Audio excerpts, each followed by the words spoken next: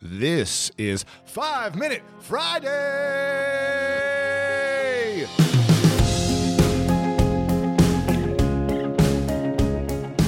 I want to start the podcast today with a quote from James Henry Gooding, an African-American man who served as a Union soldier in the Civil War. In a letter from the front, Gooding wrote, "The American people, as a nation, knew not what they were fighting for till recently, and many have different opinions now as to the ends and result of the contest. But there is but two results possible. One is slavery and poverty, and the other is liberty and prosperity." Today is Juneteeth, the oldest national holiday commemorating the end of slavery in the United States.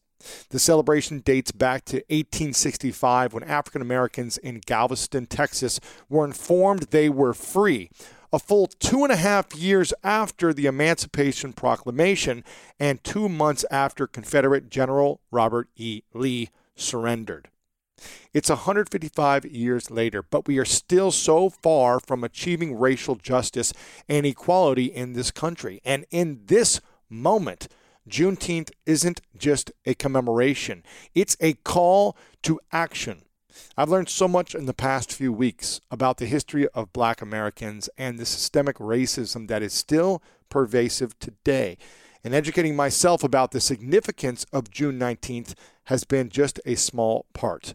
But I know that my words on the subject can only go so far, so I'd love to bring you this clip from my recent interview with Reverend Michael Beckwith, who came on the School of Greatness just after George Floyd protest began. Sometimes it takes a different approach to help you unlock your true potential. With Capella University's game-changing FlexPath learning format, you gain relevant skills you can apply to your career right away. Earn your degree from an accredited university and be confident in the quality of your education.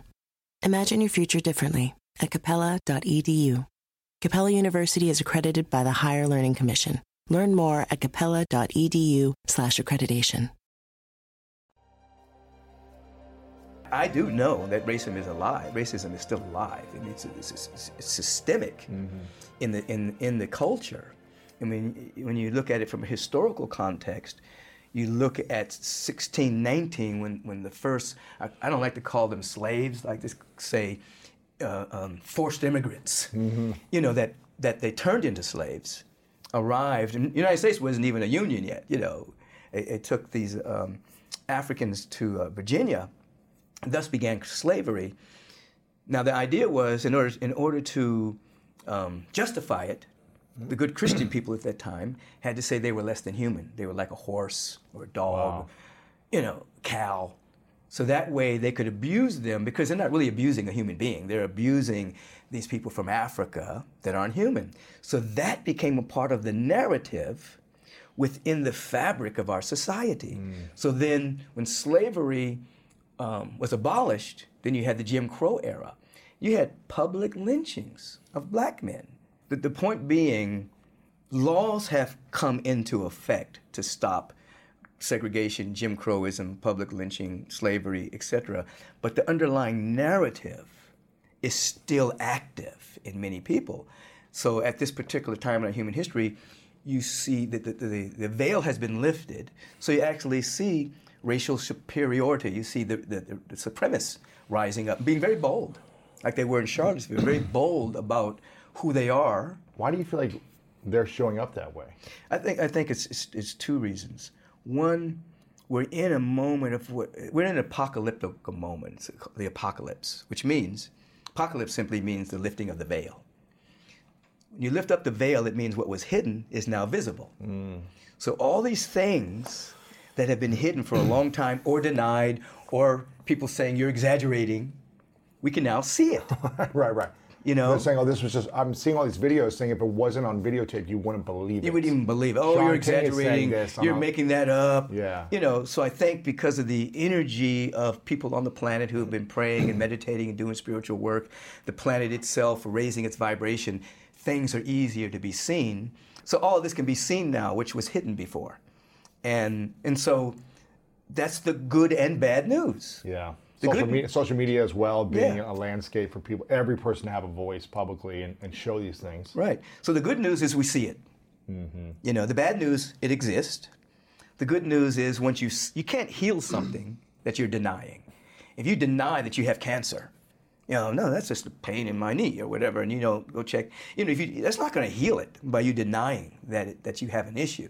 You have to actually examine it and see it, and then provide what is necessary for your healing. So now that we can actually see abuse of power and force by police departments, we can actually see racism. Now we can begin to have a conversation as to how to dismantle it. This is just the tip of the iceberg, and if you haven't listened to the full interview with Reverend Beckwith, it's included in the podcast description along with a resource to learn more about Juneteenth. I'm so grateful that you took some time to listen today and become a part of the School of Greatness community and family. If this is your first time here, please click the subscribe button and leave us a review and share this with a friend, as we're all about amplifying Black voices while being conscious and bringing love and compassion and inspiration to the world.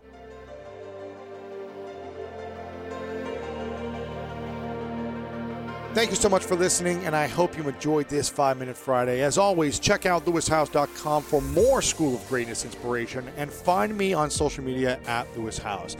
And as always, you know what time it is. It's time to go out there and do something great.